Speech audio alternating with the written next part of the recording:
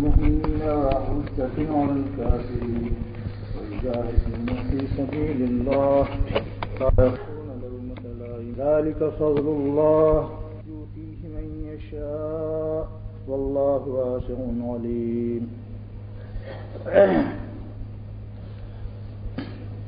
اللہ سبحانہ و تعالی ارشاد فرماتے ہیں کہ اے ایمان والو، اگر تم لوگوں میں سے کوئی شخص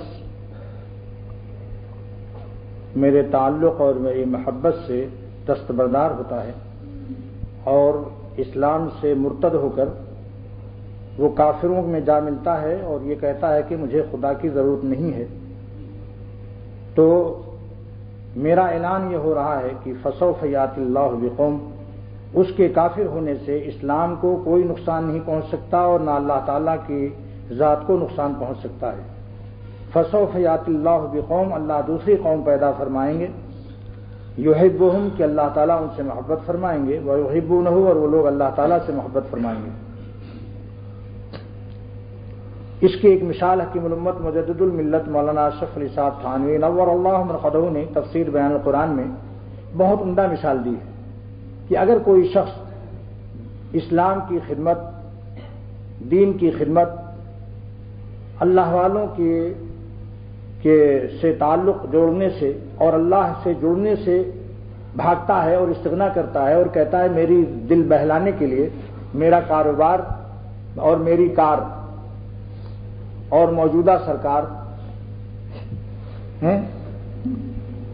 اور میرا یہ موزیک کا فرش اور صوفے اور بنگلے اور ریڈیو کے گانے، بس اس میں دل بہلا لیں گے، ہمیں کیا ضرورت ہے اللہ اللہ کرنے کی، نماز پڑھنے کی، اللہ والوں کے پاس جانے کی۔ تو اس کی مثال ایسی دی ہے، پیاری مثال حکیم الامت تھانوی رحمۃ اللہ علیہ نے، جس سے پتہ چلتا ہے کہ اللہ والوں کے علوم کچھ اور ہی ہوتے ہیں۔ فرماتے ہیں کہ کسی ہاسپٹل میں کچھ مریض آپس میں گٹھ جوڑ کر کے اشتراک کر لیں اور کہہ دیں میاں آپ آج کوئی دوا مت پیو، انجیکشن بھی مت لگواؤ، ایسے ہی پڑے رہو۔ دیکھیں پھر ڈاکٹر کتنے پریشان ہوتے ہیں اور دیکھو کتنا نقصان پہنچتا ہے دنیا والوں کا۔ لہذا 10 دن تک انہوں نے انجیکشن نہیں لگوایا، کیپسول نہیں کھائے، دوائیں نہیں کھائیں، سب اکڑے ہوئے ایک دوسرے سے خوب کہہ رہے ہیں دیکھو ہم نے طلاق دے دیا انجیکشن کو، کیپسول کو، دواؤں کو، ہم نہیں کہتے ہیں دوا کھاتے ہوئے۔ تو کیا نقصان پہنچے گا ڈاکٹروں کو؟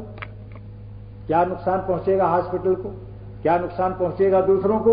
یہی مریض الو کی طرح مریں گے۔ اس حماقت کا سارا وبال انہی مریضوں پر لوٹے گا۔ ڈاکٹر ان کے دوا چھوڑنے سے بیمار نہیں ہو جائے گا، کسی کو نقصان نہیں پہنچے گا۔ جو مرتا ہے ایڑی رگڑ رگڑ کے، دوسروں کا کیا نقصان ہے؟ اللہ کیا مثال دی! واقعی میں نے یہ مثال پڑھ کر آج مجھے بہت مزہ آیا۔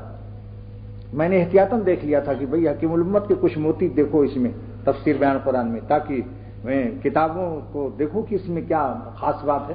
لہذا یہ مثال بہت مزہ آ گیا کہ معلوم یہ ہوا کہ جو آتے جاتے ایک دم سے اللہ والوں سے بھی بھاگ جاتے ہیں، دینی مرکزوں سے بھی تعلق جو ختم کر دیتے ہیں۔ بعضے تو خالی فرنٹ ہوتے ہیں، بعضے جگتو فرنٹ ہوتے ہیں، یعنی ڈبل فرنٹ، یعنی زیادہ دشمن بھی ہو جاتے ہیں۔ لیکن اس کا کوئی اثر، جس چراغ کو خدا روشن رکھے، اس کا کوئی اثر بھاگنے والوں سے اور چمگادڑوں سے نہیں ہوتا۔ چمگادڑ آج آفتاب سے بغاوت کر کے، دشمنی کر کے اندھیروں میں لٹکا ہوا ہے۔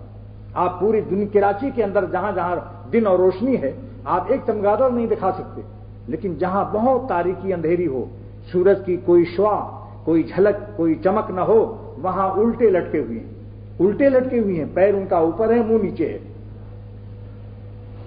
اور ان کا درآمد برآمد کا 2 راستے نہیں ہیں، ایک ہی راستہ ہے درآمدات، وہی راستہ برآمدات کا۔ امپورٹ اور ایکسپورٹ آفس ایک ہی ہے ان کے، منہ سے کھاتے ہیں، منہ ہی سے ہٹتے ہیں، اور الٹے لٹکے ہوئے ہیں۔ حضرت مولانا شاہ جلال الدین رومی بہت پیارے، بڑے پیارے شخص ہیں۔ اللہ تعالیٰ نے ان کو اپنی محبت کا جیسے سمندر کا سمندر پلا دیا تھا۔ فرماتے ہیں کہ دیکھو سورج کی بغاوت سے چمگادڑوں کو نقصان پہنچا ہے، سورج کو نقصان نہیں پہنچا۔ چمگادڑ سورج کی روشنی سے محروم الٹے لٹکے ہوئے ہیں، لیکن کیا سورج کی شعاؤں میں کچھ کمی آ گئی؟ آفتاب کی روشنی میں کوئی کمی آئی بھائی؟ چمگادڑوں کے بھاگنے سے، بغاوت کرنے سے انہوں نے اسٹرائک کر رکھی ہے کہ ہم سورج کی طرف نظر بھی نہیں ملائیں گے، نہ سورج کی روشنی میں جائیں گے، ہمیں روشنی سے ضد اور بغاوت اور دشمنی ہے۔ سارے چمگادڑ کی پنچایت اور میٹنگ اور گول میز کانفرنس سب کچھ ہوئی، لیکن وہ اندھیروں میں ہیں، سورج کی روشنی کو کوئی نقصان نہیں پہنچا۔ حضرت جلال الدین رومی رحمۃ اللہ علیہ فرماتے ہیں کہ اللہ تعالی انبیاء کو اور اولیاء اللہ کو ہدایت کا سورج بناتے ہیں۔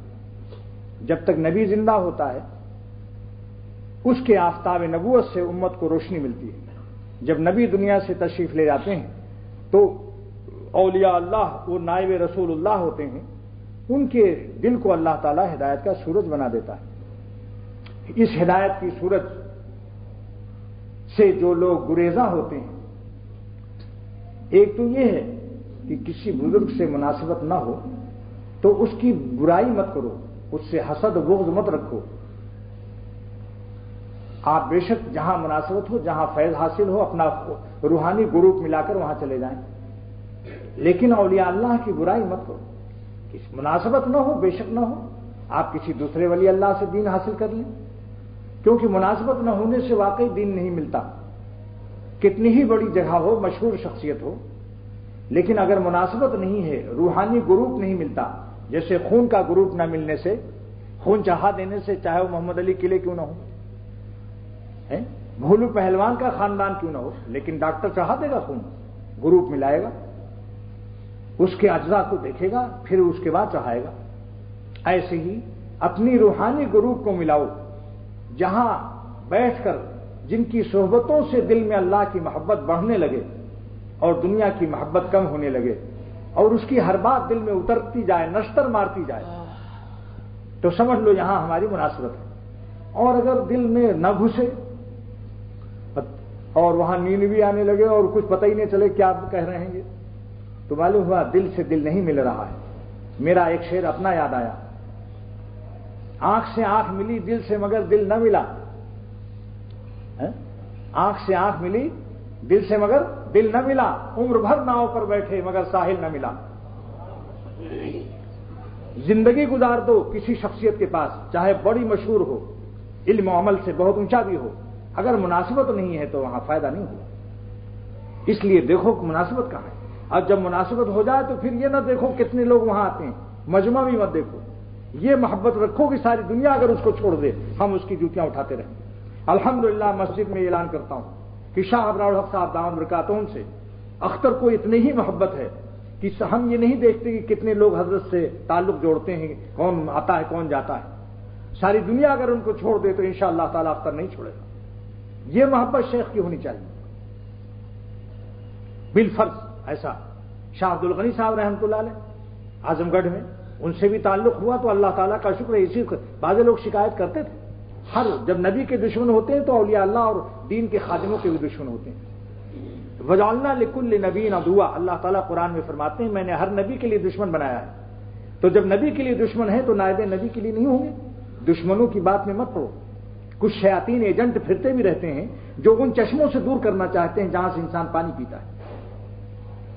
لہذا میں ڈانٹ کر کہتا تھا، حضرت حکیم اللہ فرماتے ہیں کہ اگر دینی مربی کے بارے میں کوئی غیبت سنو اس کو منہ بند کر دو کہ خبردار میرے باپ کے بارے میں کچھ مت کہو، ورنہ اٹھ کے وہاں سے چلے جاؤ کہ ہم ناراضگی کا واک آؤٹ کرتے ہیں۔ ناراضگی کا واک آؤٹ، ناک آؤٹ کیا لفظ ہے بھائی؟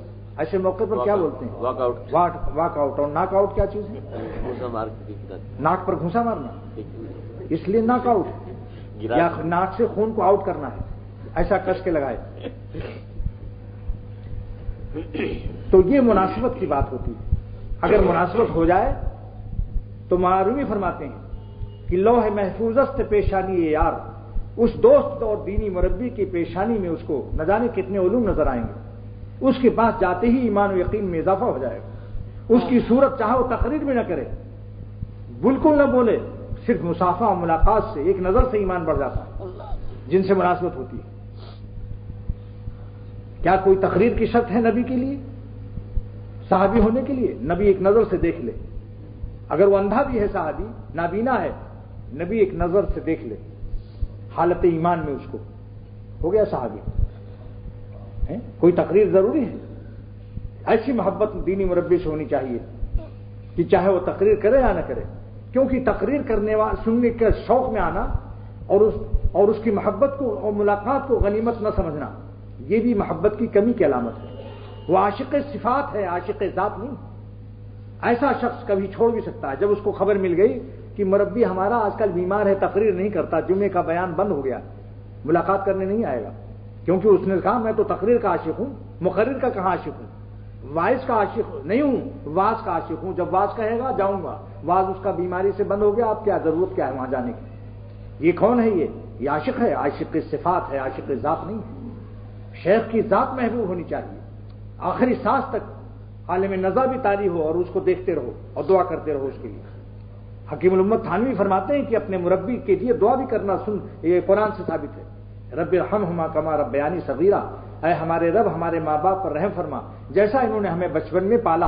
اسی آیت کے ذیل میں بیان القرآن کی حاشیے کو دیکھو، فرماتے ہیں یہ مربی تو جسمانی ہے ماں باپ، روحانی مربی دین سکھانے والا، اس کے لیے بھی دعا کرو کہ اللہ اس کی صحت، اس کے عمر میں برکت دے، ان کی صحت میں برکت دے اور ان سے دین کا خوب کام لے لے۔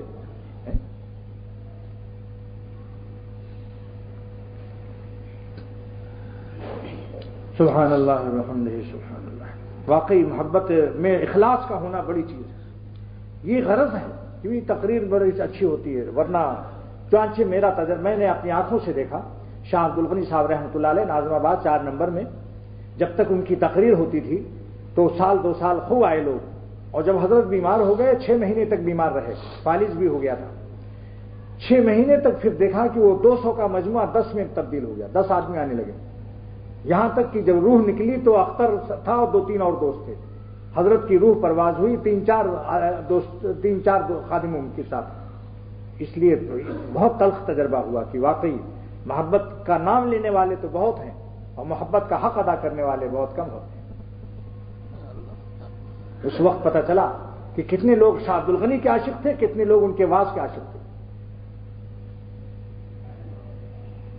اس لیے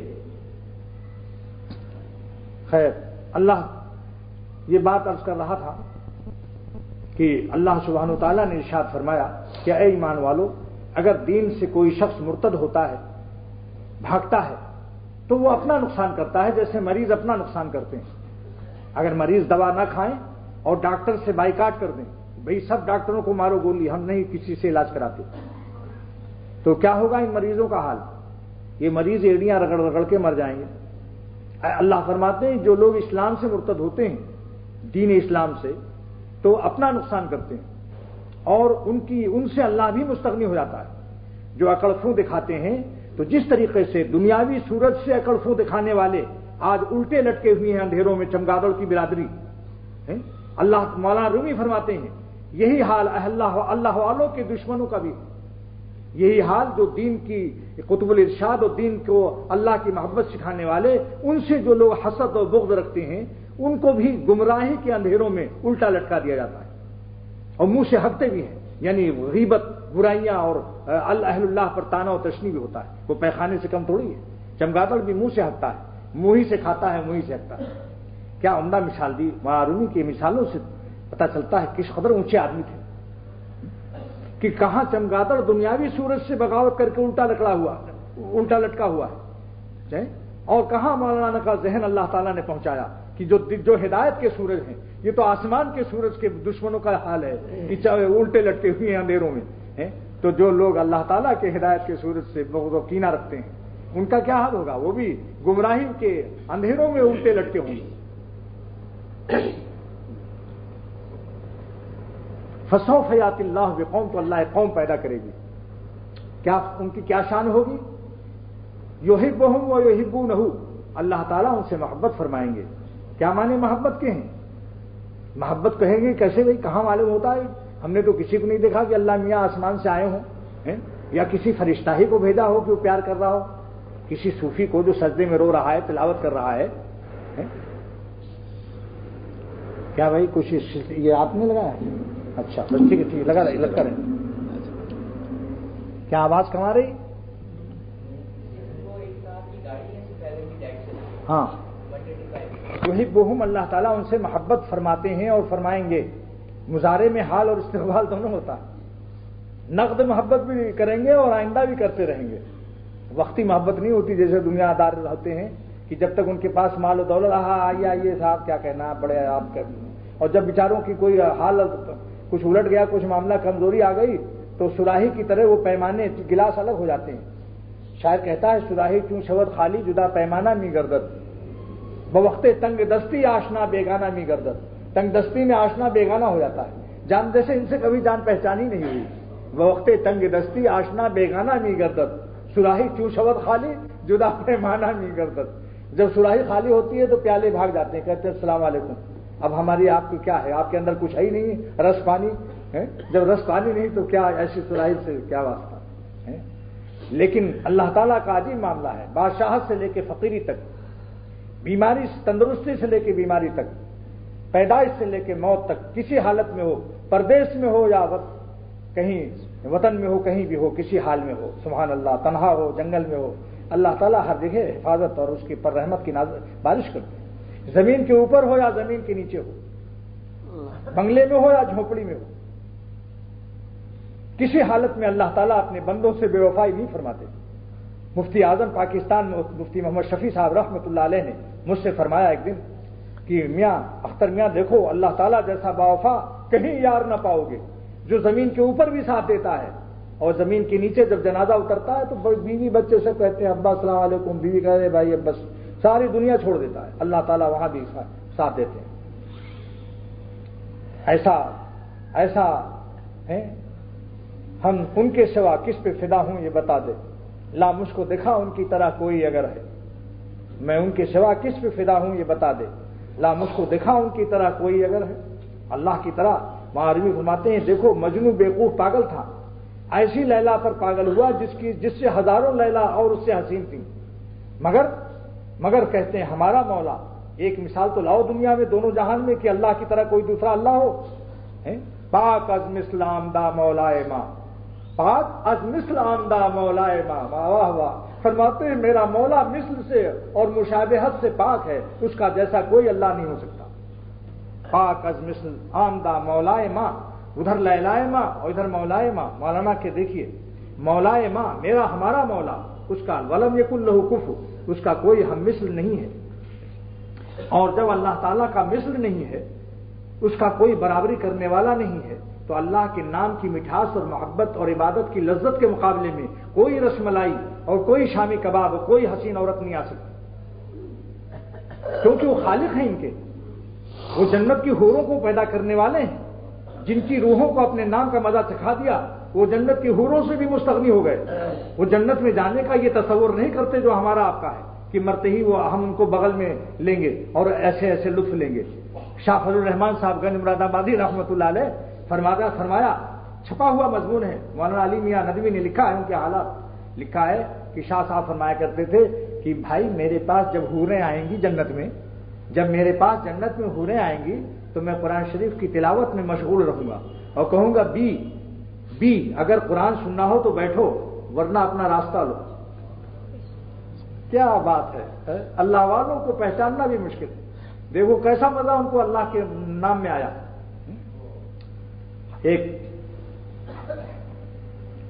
ایک بزرگ ہیں گزر رہے تھے،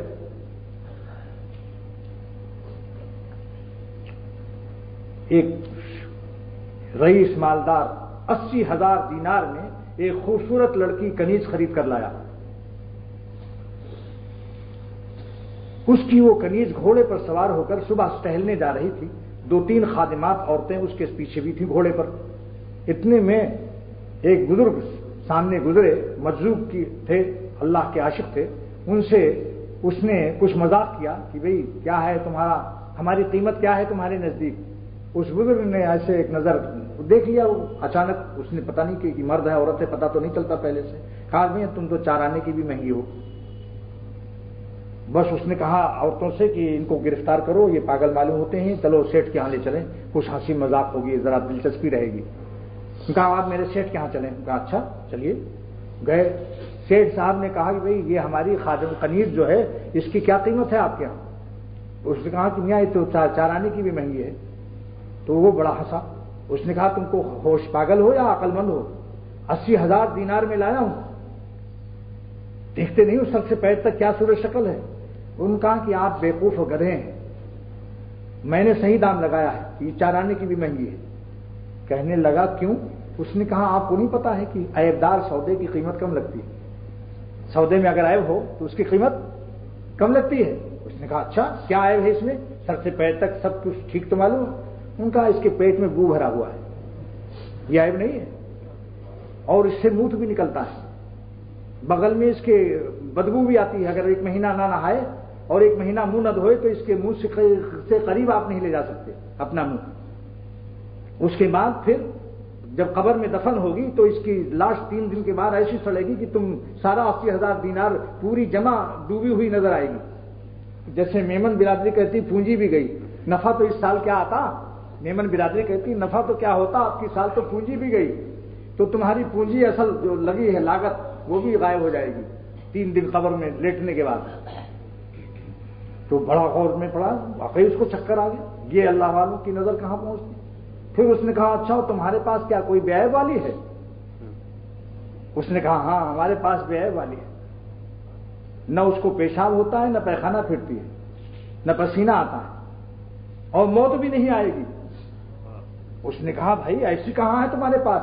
ان کا ہمارا جمع ہے اللہ تعالیٰ کے، آنکھ بند ہونے کی دیر ہے بس، پردیس سے جب وطن جائیں گے انشاءاللہ تعالیٰ وہاں پا جائیں۔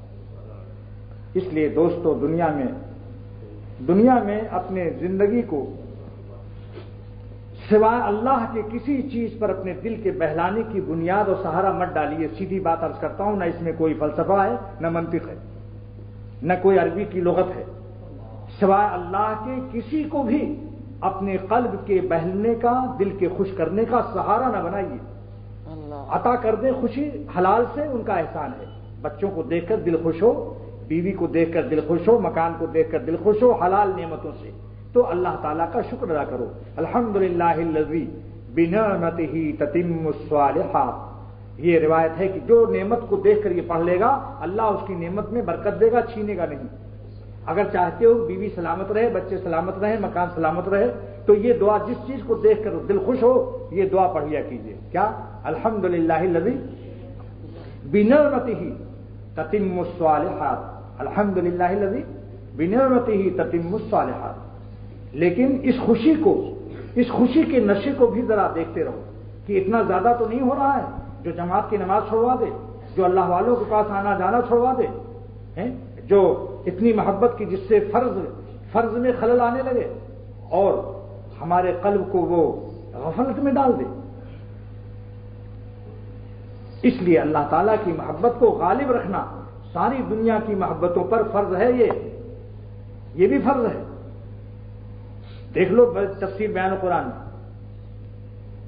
اللہ تعالیٰ کی محبت کو تمام محبتوں پر غالب رکھنا فرض ہے، کیونکہ جس دن خدا کی محبت 99 ہوئی اور دنیا کی 100 ہو گئی، پھر نماز روزہ ہر چیز خطرے میں آ جائے گا۔ جب تک آپ کے پاس کوئی نہیں ہوگا تو آپ مسجد جائیں گے، بیوی آ جائے گی، وہ کچھ نہ کچھ گڑبڑ کر دے گی۔ غالب کا وہ شعر کہ تم میرے پاس رہتے ہو گویا جب کوئی دوسرا نہیں ہوتا، اللہ کی یاد جب کریں گے جب کوئی دوسرا نہیں ہوگا، اور شان کیا ہونی چاہیے؟ دوسرا ہو، اس لیے میں نے اس شعر کو بدل دیا، تم میرے پاس رہتے ہو گویا جب کوئی دوسرا بھی ہوتا ہے۔ محبت تو اصلی یہ ہونی چاہیے، یہ کیا دوسرا مل گیا تو بول گئے۔ تو اللہ سبحانہ وتعالیٰ کی محبت کو غالب رکھنا چاہیے۔ محبت کے کیا معنی ہیں؟ یحبہم، اللہ تعالیٰ محبت فرماتے ہیں۔ اس کا ترجمہ کیا ہوا کہ اللہ تعالیٰ ان پر اپنی عنایات اور رحمتوں کی بارش فرماتے ہیں، اور اللہ تعالیٰ اپنی رضا کے اعمال کی توفیق دیتے ہیں۔ اندھیروں سے گناہوں سے توبہ کی توفیق دے کر پاک صاف کر کے، جیسے ماں بچے کو دیکھتی ہے پیخانہ نکلا ہوا مکھیاں بھنک رہی، نہلا دھلا کر کاجل لگا کر اچھے کپڑے پہنا کر مکس اور ویسلین لگا کر اور پھر اس کو گود میں اٹھا کر پیار کر لیتی ہے۔ اللہ تعالیٰ اپنے ان گنہگار بندوں کو جس پر ان کی محبت آتی ہے، عنایت ہوتی ہے، ان کو توفیق توبہ دے کر رلا کر اشکبار آنکھوں سے ندامت کے آنسوؤں سے دھو دھلا کر ان کا غسل ندامت کے آنسوؤں سے کرتے ہیں۔ یہ دنیاوی پانی سے وہ پاک نہیں ہوتا، اور اس کے بعد پھر وہ اپنے قرب سے ایسی نعمت دیتے ہیں، اتنا پیار کرتے ہیں کہ وہ خود دل میں ٹھنڈک محسوس کر لیتا ہے۔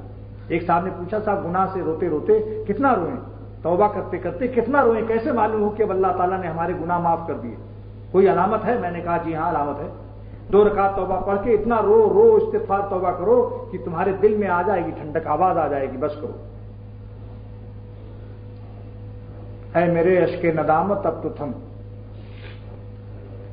اب کہیں پہنچے نہ تجھ سے ان کو غم، دل میں آواز آ جائے گی بہت رو چکا، اب صحت خراب ہو جائے گی، مت رو، بس کام بنا دیا تیرا، دل محسوس کر لے گا انشاءاللہ، سکون آ جاتا ہے، وہ گناہوں کی آگ اور گرمی ختم ہو جاتی ہے۔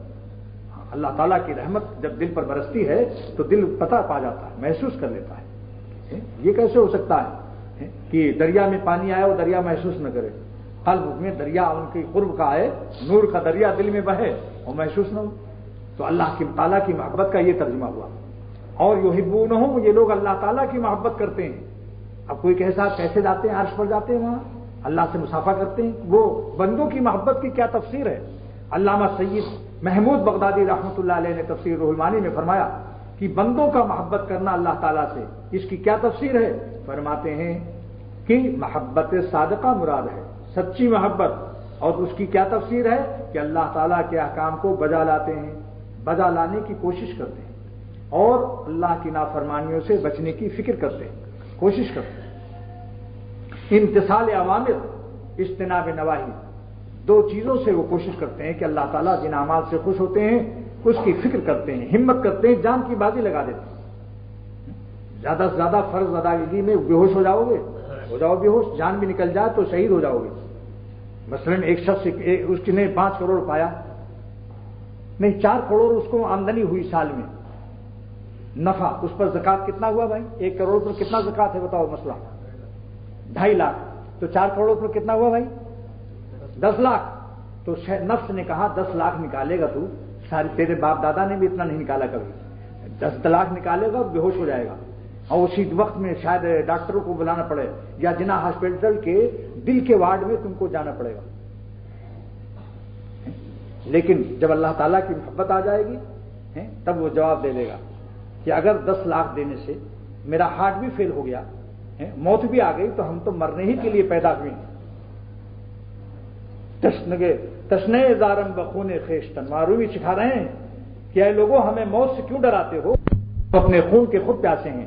تو مکن تہدید دمس کشتن کی من، مجھ کو کشتن موت قتل سے مت ڈراؤ، اس سے کیا ڈراتے ہو؟ ہاتھ پھر ہو جائے گا، ہو جائے گا۔ آخر جگر صاحب کو بھی تو ڈرایا تھا ڈاکٹروں نے کہ جگر صاحب شراب چھوڑ دو گے تو مر جاؤ گے، جگر صاحب آپ کا جگر خراب ہو جائے گا۔ جگر صاحب جب آئے یہاں پاکستان مراد آباد سے تو گورنر عبدالرب بھی شاعر تھا، نشتر تخلص کرتا تھا۔ جگر صاحب نے پرچی اندر بھیجی تو تمام سیکورٹی اور خادم اور جو سنتری پہرے دار تھے سب دھکا دے کر بھگا دیا۔ بڑے بڑے ایسی الول جلول شاعر تو رہتا ہے۔ انہوں نے ایک پرچے پر لکھا کہ یہ پرچہ دے دو جگر صاحب کو، ارے ان کو نشتر کو، عبدالرب گورنر عبدالرب نشتر کو میرا پرچہ دو، تب تمہیں پتہ چلے گا، پھر تم میری پیروں پر بھی گرو گے۔ پرچہ بھیجا، اس میں ایک مصرع لکھ دیا کہ نشتر سے ملنے آیا ہے میرا جگر تو دیکھ، نشتر سے ملنے آیا ہے میرا جگر تو دیکھ۔ پرچہ بھیج دیا اندر اور خود جانے لگے۔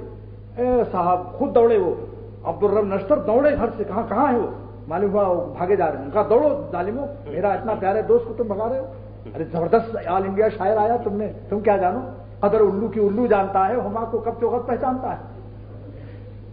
قدر الو کی الو جانتا ہے۔ لوگوں نے کہا مجھ سے کہ صاحب آپ لوگ الو کو بیوقوف سمجھتے ہیں، یورپ میں تو الو کو سجا کر رکھتے ہیں، الو کو عقل مند جانور سمجھا جاتا ہے۔ میں نے کہا ٹھیک ہے، اہل یورپ نے اس کو پہچانا، قدر الو کی الو جانتے ہیں۔ دیکھیے میں نے اس شعر کو کہاں استعمال کیا، شعر تو بہت کم جانتے ہیں۔ شعر کی فٹنگ اور استعمال کے لیے اللہ تعالیٰ کے فضل حق چاہیے، حق تعالیٰ کا فضل چاہیے۔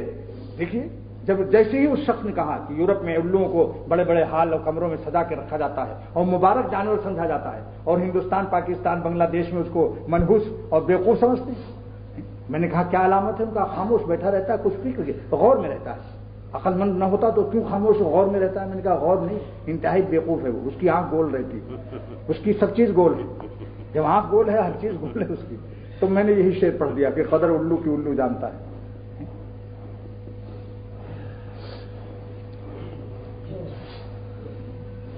تو خیر خلاصہ دوستو بس ایک کیا بتاؤں، بعض وقت میں ایک جملہ اگر آپ لوگ ایک جملے کو سونے کے پانی سے لکھیں تو اس کا حق ادا نہیں کر سکتے۔ وہ جملہ سن لیجئے بار بار، بعض وقت میں جیسے بارش تو ہوتی ہے 10 ٹن، لیکن ایک ہی قطرہ موتی بن جاتا ہے، سیپ جو منہ کھولے سمندر میں دریا میں ہے، ایک قطرہ موتی بن جاتا ہے جو 10 کروڑوں کا بن جاتا ہے۔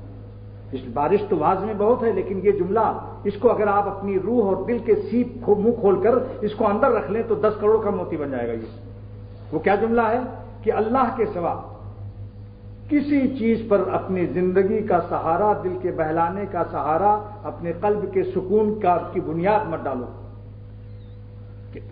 دلیل کیا ہے؟ دلیل یہی ہے کہ ان کی زندگی آپ کے اختیار میں نہیں ہے، کوئی چیز آپ کے اختیار میں نہیں ہے، فانی چیزیں ہیں، فانی چیزوں کا سہارا بنانا، فانی چیزوں کا سہارا بنانا کیا ہے یہ پھر سوچ لیجئے۔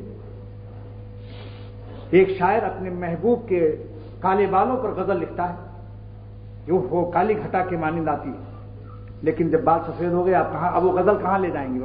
ہمیں جگہ بتا دیں، ہمیں آپ لوگ جگہ بتا دیں، وہ شاعر صاحب اپنی غزل کہاں لے جائیں گے جن کے بال اب سفید ہو گئے؟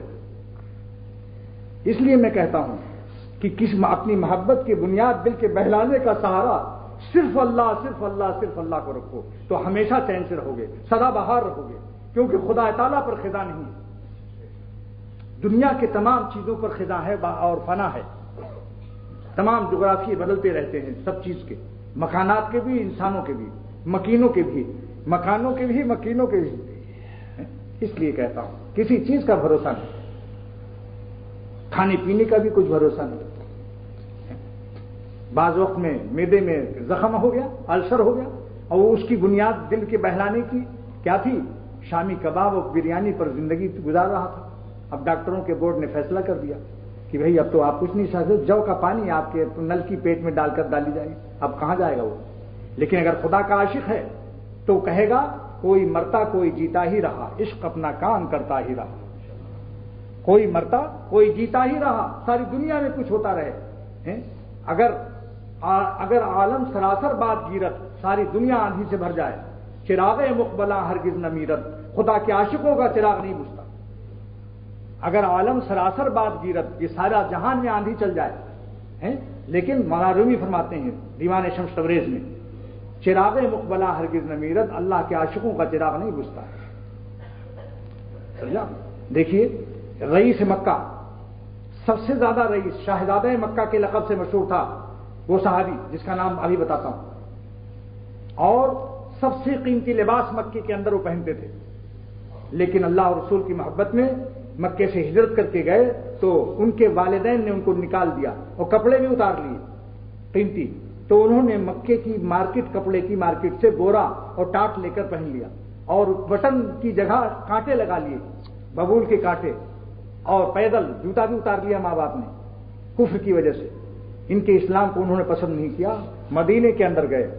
جس وقت میں مدینے میں ان کی حاضری ہوئی، صحابہ میں غلغلہ مچ گیا کہ شاہزادہ مکہ آ رہا ہے، لیکن کس شکل میں آ رہا ہے؟ ٹاٹ پہنے ہوئے ہے، بٹن کی جگہ سے کانٹے لگے ہوئے ہیں، ننگے پیر ہے، اور پیر میں خون بہ رہا ہے، ورم ہو گیا ہے، سوج گیا ہے۔ سرور عالم صلی اللہ تعالی وسلم نے جب دیکھا تو آپ کے آنسو جاری ہو گئے۔ محدثین لکھتے ہیں کہ یہ آنسو خوشی کے تھے کہ الحمدللہ میری امت میں ایسے ایسے بھی اللہ کے باوفا عاشق بندے ہیں جنہوں نے اپنی مالداری کو بھی پرواہ نہیں کی، نازک جسم کو کانٹوں سے چھلنی کرا لیا۔ محبت جب آتی ہے تو یہ رنگ دکھلاتی ہے، محبت نہیں دیکھتی۔ جان دے دی میں نے ان کے نام پر، عشق نے سوچا نہ کچھ انجام پر۔ جب محبت آتی ہے تو آدمی اپنی جان کی پرواہ نہیں کرتا، بدن کیا چیز۔ اس کے بعد 40 سال کی عمر میں اب یہ بال کالے تھے کہ ان کی شہادت ہو گئی۔ اور جب ان کی شہادت جنگ احد میں ہوئی تو اس وقت میں ان کے اوپر کفن بھی کافی نہیں ہوا. سر کی طرف سے ڈالا تو پیر کھل گیا، پیر کی طرف ڈالا تو سر کھل گیا. نبوت کا ارشاد ہوا کہ سر کی طرف سے ڈال دو، پیر پر اسخر گھاس ڈال دو.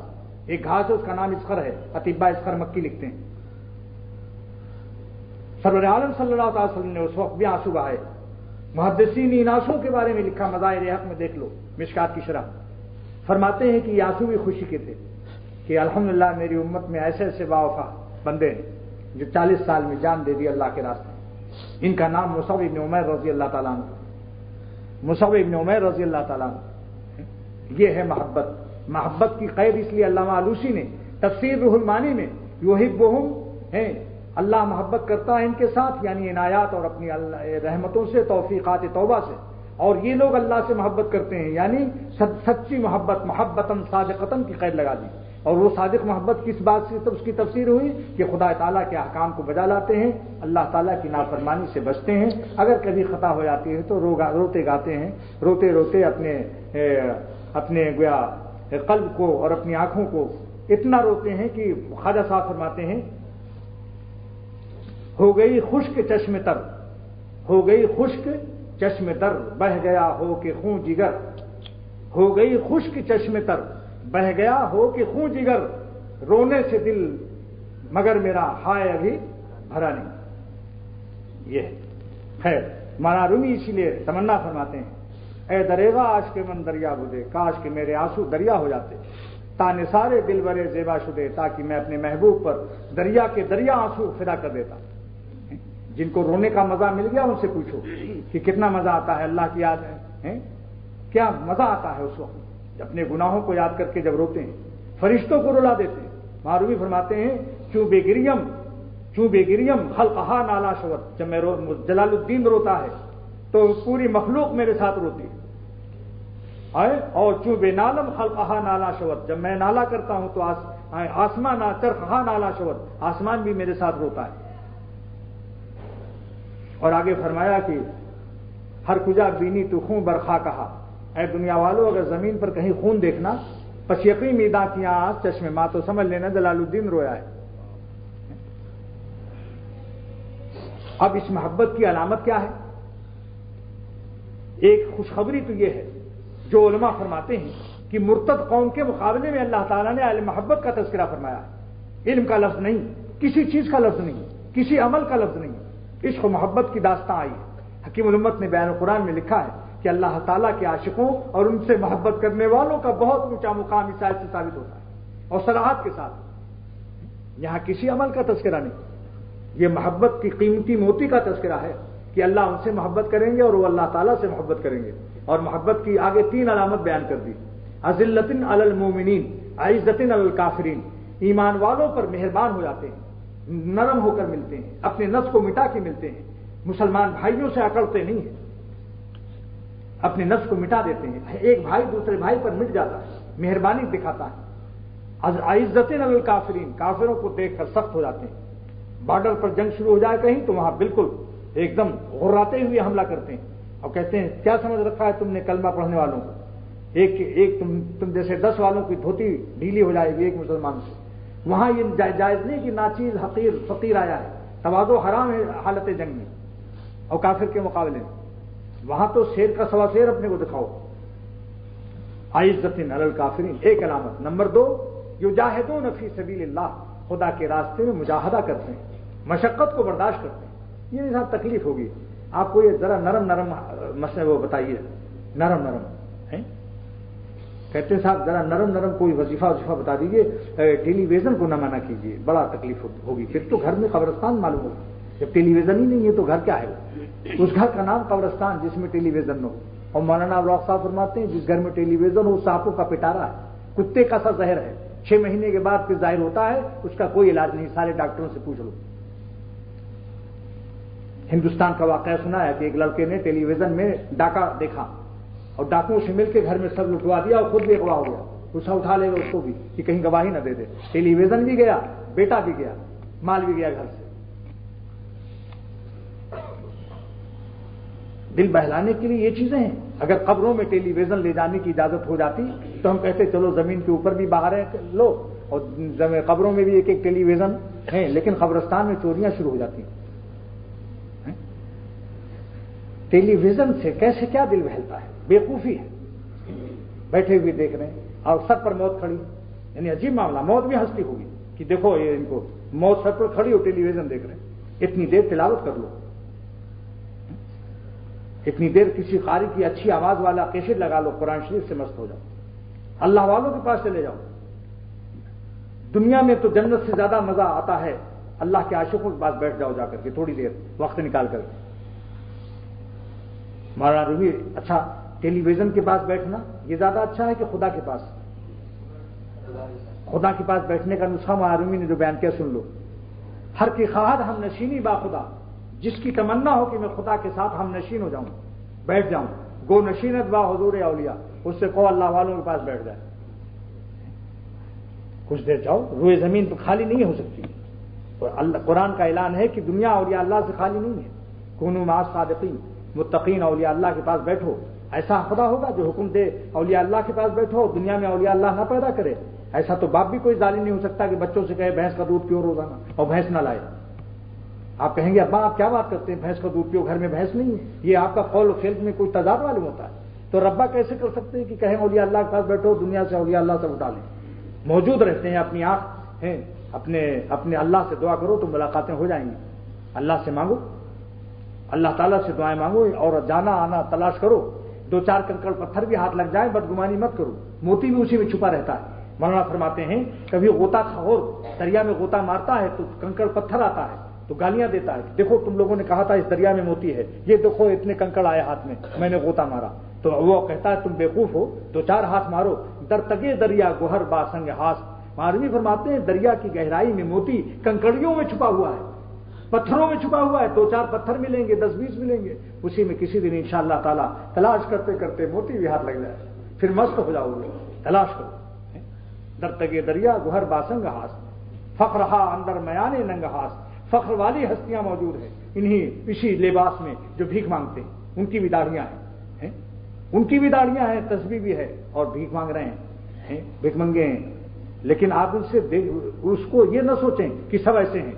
شاہ صاحب جو سمجھتا ہے تو بھیک منگوں کو تو نے دیکھی نہیں وہ صورت شاہانہ، تو اللہ تعالیٰ کے راستے میں مجاہدہ بھی اختیار کیجیے، والذین یجاہدون فی سبیل اللہ، مجاہدہ کیجیے، مجاہدے سے نہیں گھبرانا چاہیے، اگر مجاہدے سے آپ کوئی گھبراتا ہے تو پھر اللہ تعالیٰ کی محبت کا دعویٰ چھوڑ دو، کیونکہ خدا نے تو علامت میں بیان کر دی کہ میرے عاشقین کی 3 علامت، عقل فو نہیں ہوگی اپنے نفس کو مٹائیں گے، نمبر 2 مجاہدہ کریں گے اللہ کے راستے میں، یجاہدون فی سبیل اللہ، اور نمبر 3 علامت کیا ہے؟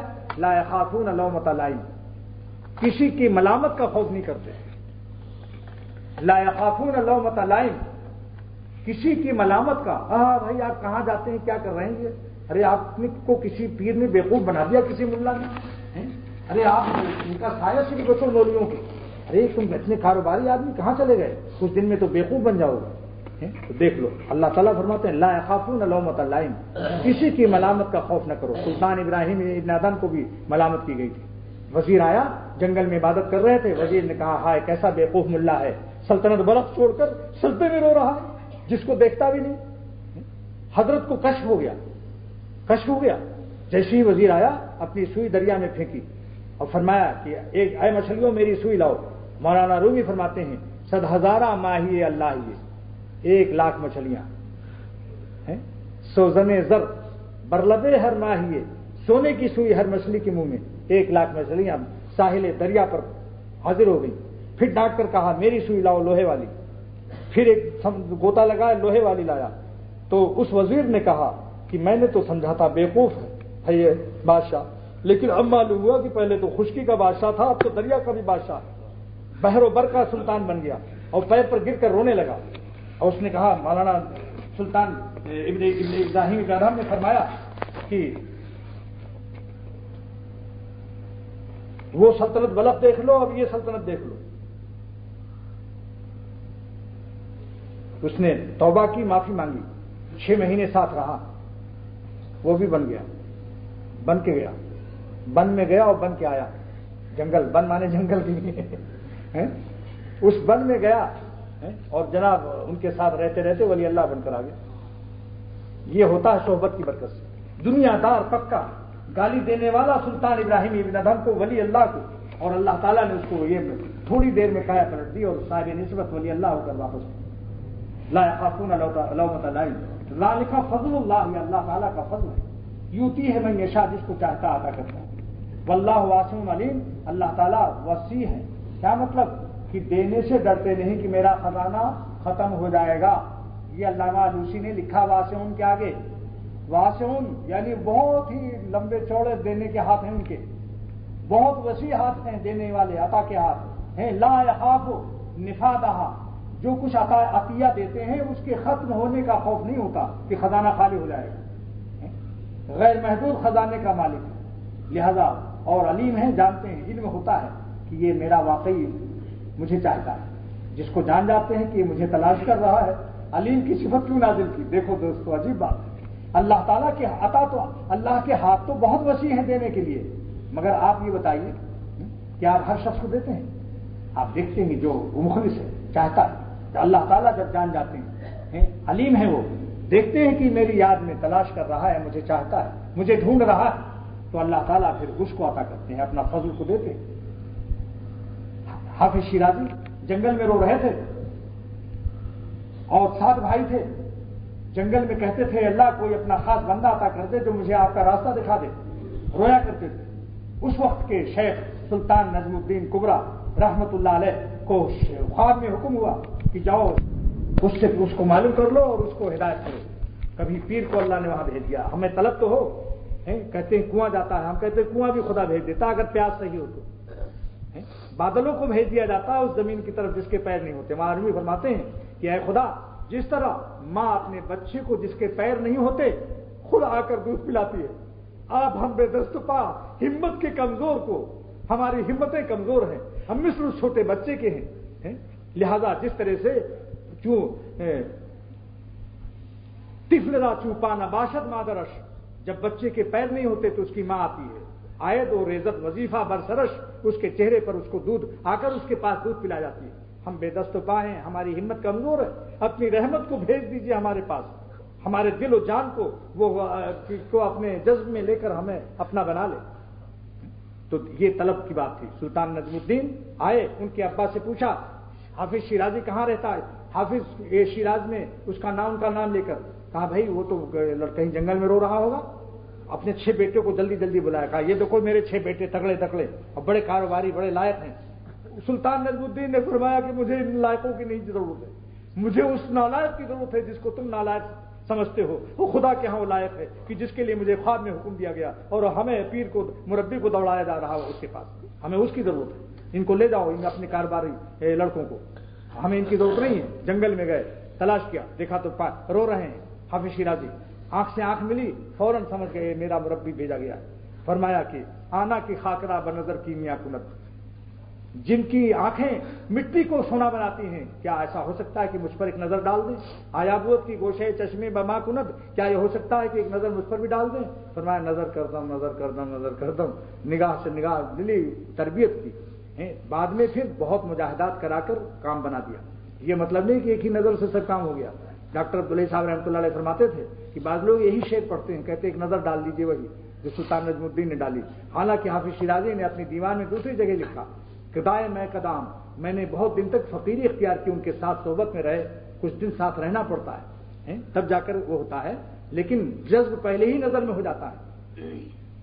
یعنی اس کی مثال ایسی ہے کہ جیسے ٹکٹ دے دے خرید کر کے لاہور کا، لیکن اسی وقت تھوڑی لاہور پہنچ جائے گا. اللہ والوں کی صحبت سے ٹکٹ مل جاتا ہے، خدا تعالیٰ تک پہنچنے کا جذب و ارادے پیدا ہو جاتے ہیں. اس کے بعد آہستہ آہستہ پھر ہر اسٹیشن سے گزرتی ہوئی ریل جائے. اور اگر کوئی پہنچ گیا جذب سے فوراً کراچی سے لاہور اچانک اور کوئی اسٹیشن نہیں دیکھا، ایسا شخص خدا والا تو بن سکتا ہے، خدا تک پہنچا نہیں سکتا، کیونکہ اس کو کسی اسٹیشن کی خبر نہیں. کسی اسٹیشن پر کوئی گم ہو جائے اسے پتہ ہی نہیں کہ نواب شاہ بھی ہے، حیدرآباد بھی اور سکھر بھی ہے اور رحیم یار خان بھی پڑے گا. اس لیے فرماتے ہیں جو آہستہ آہستہ خدا تک پہنچتے ہیں وہ دوسروں کو بھی رہنمائی کر سکتے ہیں. یعنی سالکین دعا کیجیے اللہ تعالیٰ عمل کی توفیق عطا فرمائے. اللہم صلی علی سیدنا مولانا محمد النبی الأمی وآلہ وصحبہ وبارک وسلم. اللہ تعالیٰ شانہ نے یا اللہ آپ نے مرتد قوموں کے مقابلے میں اہل محبت کی جماعت کو ذکر فرمایا، ہم سب لوگوں کو اسی برادری میں شامل فرما دیجیے۔ اے خدا اپنے عاشقوں کی اور اپنے محبت کرنے والوں کی برادری میں ہم سب کو شامل کیجیے اپنی رحمت سے، اپنے فضل سے، اور اس کے لیے جو قابلیتیں چاہیے وہ آپ عطا کر دیجیے۔ ہمارے پیالے تو خالی ہیں، پیالے بھی ٹوٹے ہوئے ہیں، اس قابل ہی نہیں ہے اس میں آئے وہ کنکڑ پتھر اور نہ جانے کیا بھرا ہوا ہے، لہذا ہمارا تو تخلیہ بھی فرمائیے، تہلیہ بھی فرمائیے، ہمیں گندگی سے بھی پاک کیجیے اور اپنے قرب کے موتی اس میں عطا فرمائیے، اور اپنی رحمت سے تینوں علامتیں یعنی ہمیں اپنے بھائیوں سے محبت سے ملنے کی توفیق، اور اپنے نفس کو مٹانے کی توفیق، اور دشمنان دین پر سخت ہونے کی توفیق، اور ساتھ ساتھ اپنی راہ میں مجاہدے کی توفیق عطا فرمائیے، اور مخلوق کی ملامت کا خوف ہمارے قلب سے نکال دیجیے، لوگوں کے کہنے سننے کا خوف، ساری کائنات کا خوف ہمارے قلب سے نکال دیجیے۔ ذالک الفضل، ذالک فضل اللہ، اے اللہ آپ کے فضل کو اختر مانگتا ہے اور سب دوستوں کے لیے بھی مانگتا ہے، اس فضل کو عطا فرما دیجیے۔ واسع علیم، آپ واسع ہیں، علیم ہیں، اور آپ کو دینے سے کسی اپنے خزانے کے ختم ہونے کا خوف نہیں، علیم ہے آپ، ہمارے اخلاص میں طلب میں کمی ہے، آپ کے علم کے اعتبار سے تو آپ اپنی رحمت سے ہمیں اخلاص و طلب بھی عطا فرما دیجیے، پیاس بھی عطا فرما دیجیے، دونوں عطا فرمائیے، پیاس بھی دیجیے، پانی بھی پلائیے۔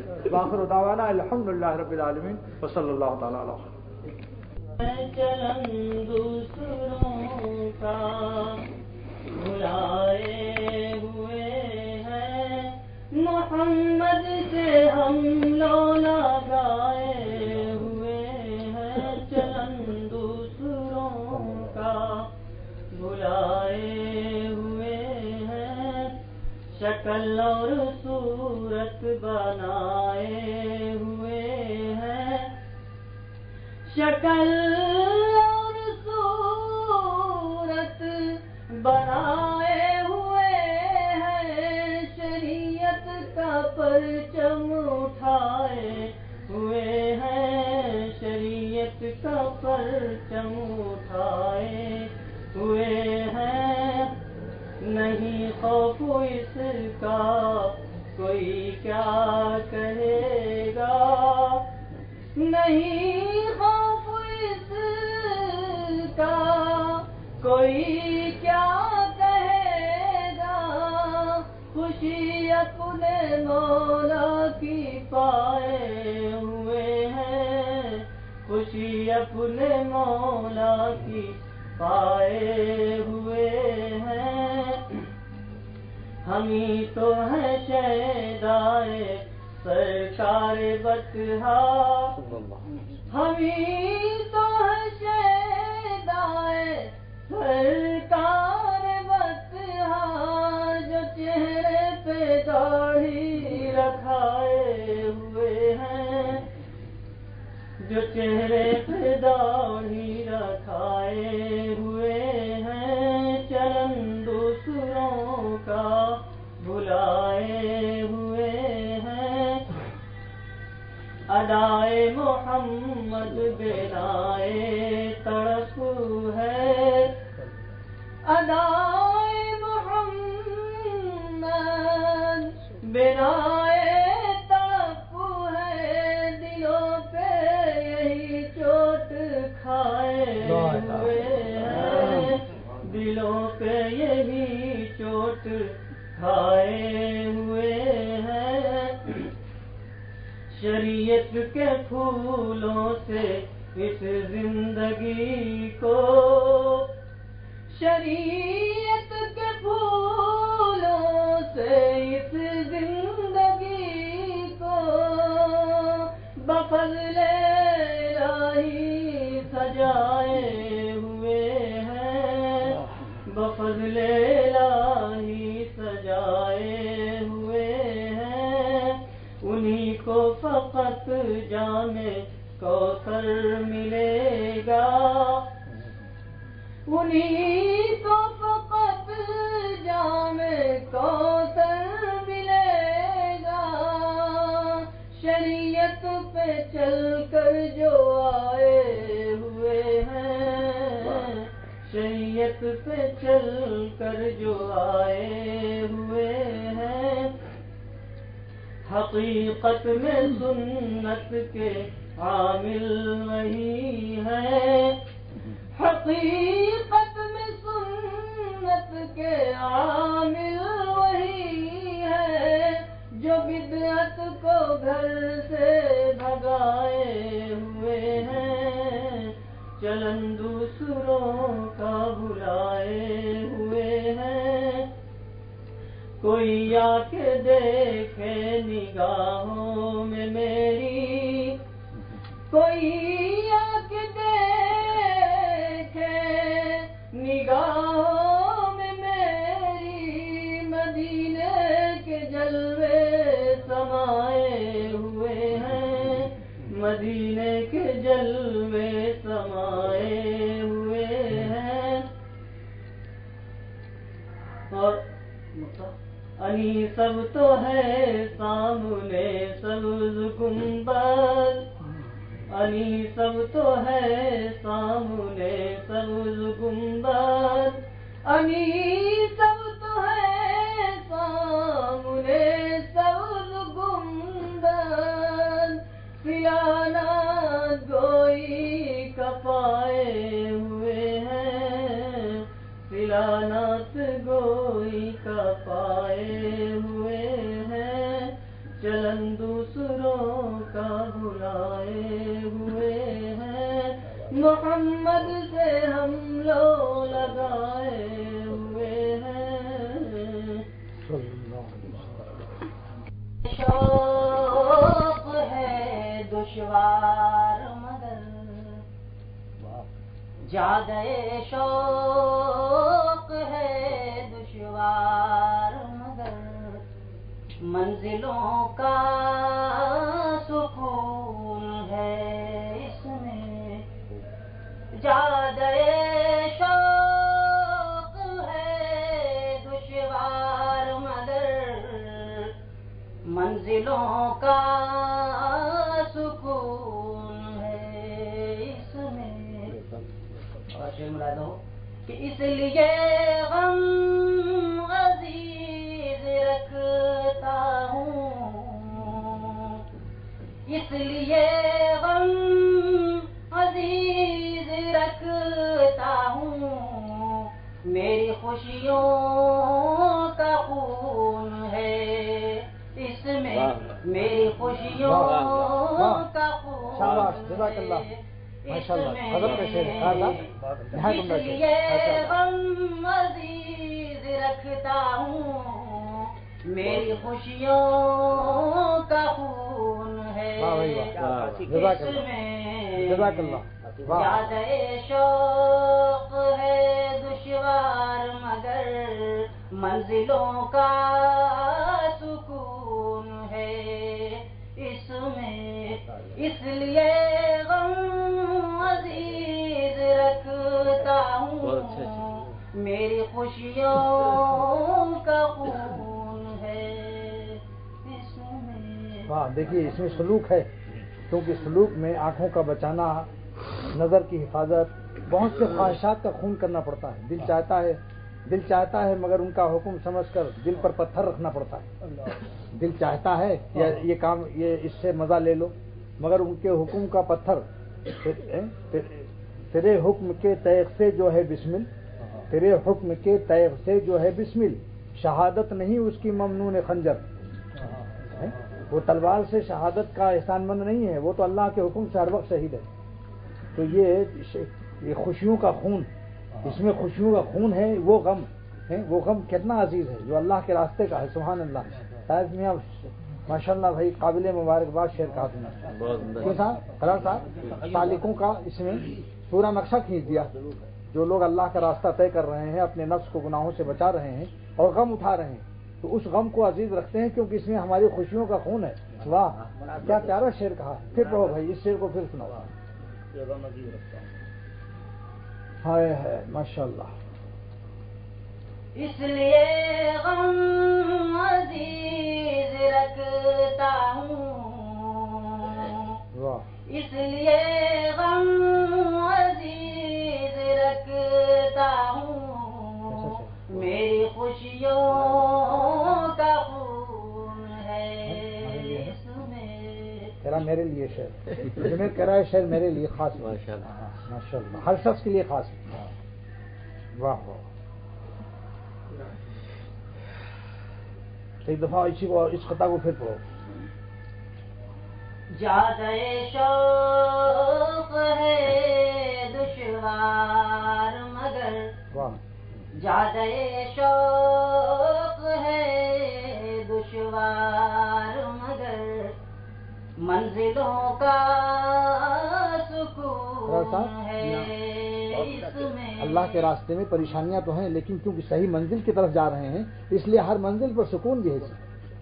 زیادہ شوق ہے دشوار مگر منزلوں کا سکون ہے اس میں. اور اس لیے غم عزیز رکھتا ہوں. واہ واہ. اس لیے غم عزیز رکھتا ہوں. میری خوشیوں کا خون ہے اس میں. میری خوشیوں. یہ شعر اتنا عمدہ ہے اتنا عمدہ ہے اتنا عمدہ ہے کہ ماشاءاللہ. بس میر صاحب یہ شعر نوٹ کر لیجیے، آپ اس کو پڑھتے رہیے.